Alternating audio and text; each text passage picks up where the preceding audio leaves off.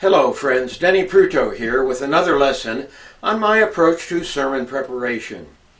In this lesson I want to delve a little bit more into the idea of dealing with the details of the sermon. The details of the sermon are explanation, illustration, application, transition. And expressly I want to talk a little bit more about the idea of explanation. Remember now, I'm in favor of what we call a sequential outline. A sequential outline is a series of points logically leading the congregation into an active understanding of the main point you want to make in your sermon.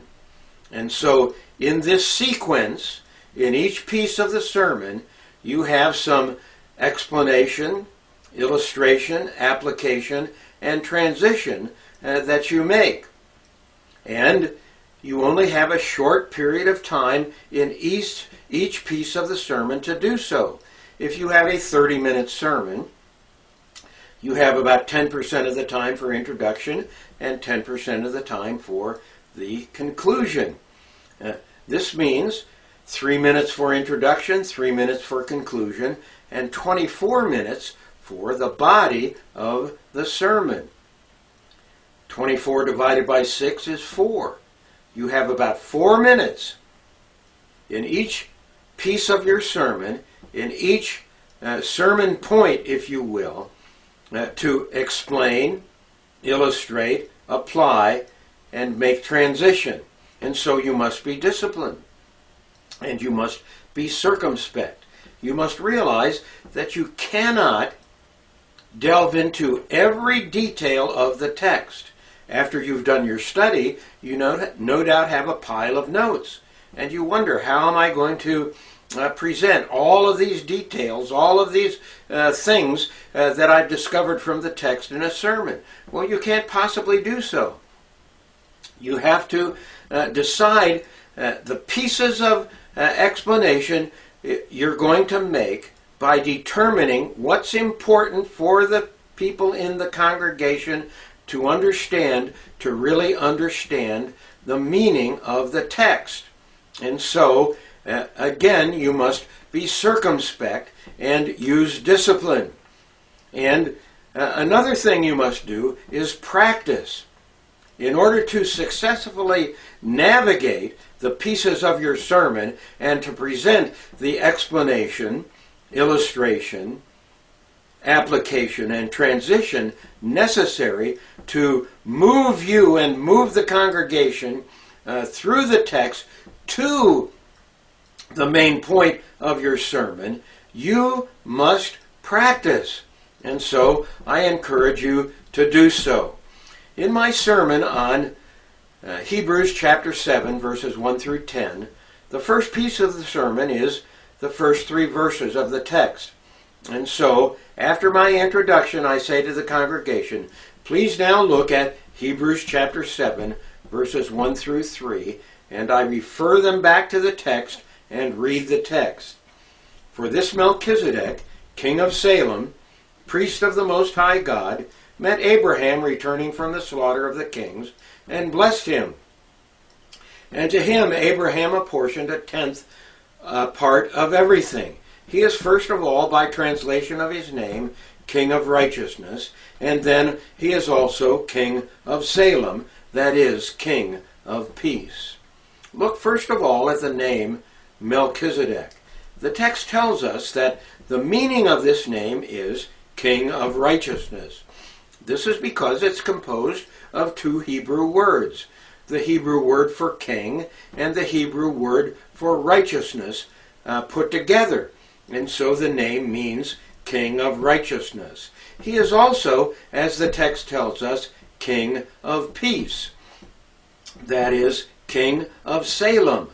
The word Salem comes from the Hebrew word shalom, and of course this means peace, as in peace be with you.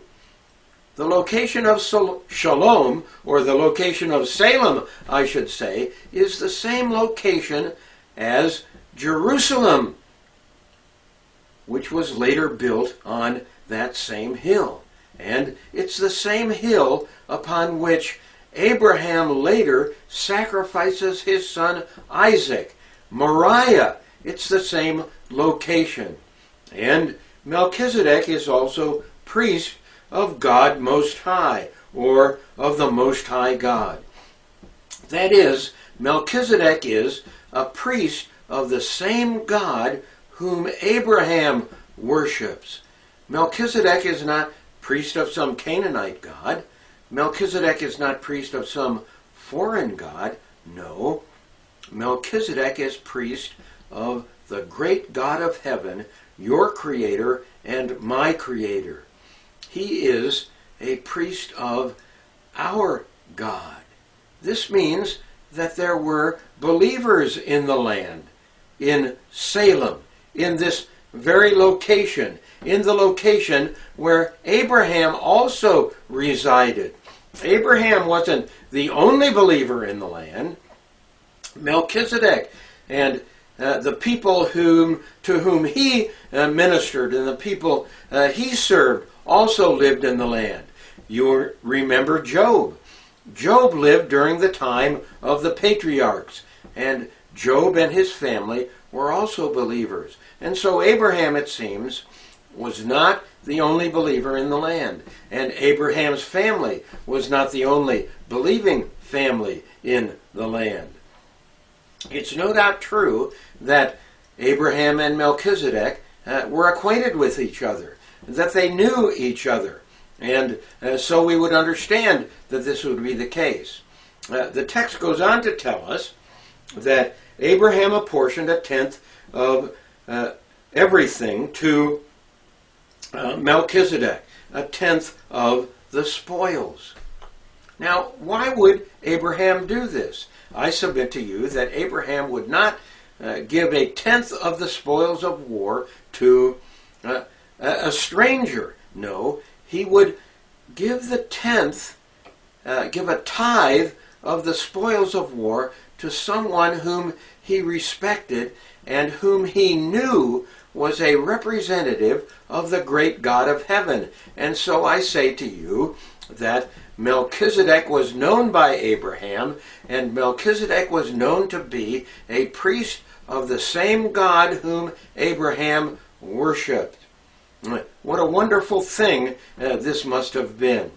And so I present these pieces of explanation to the congregation. Now notice a couple of things that I did not do. I do not talk about Melchizedek blessing Abraham.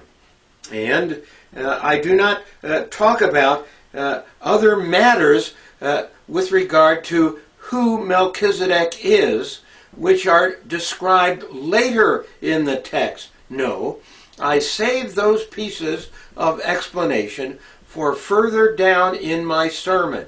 And I'm giving space to myself to explore the text and open up the text further and to answer questions that people might have with regard to Melchizedek as I move further into my sermon. And so, understand that you must be disciplined, you must practice, you must understand where you're going in your sermon and in your text, and only explain those pieces of the text that are necessary for the people to understand the text and to understand this piece of your sermon before you move on.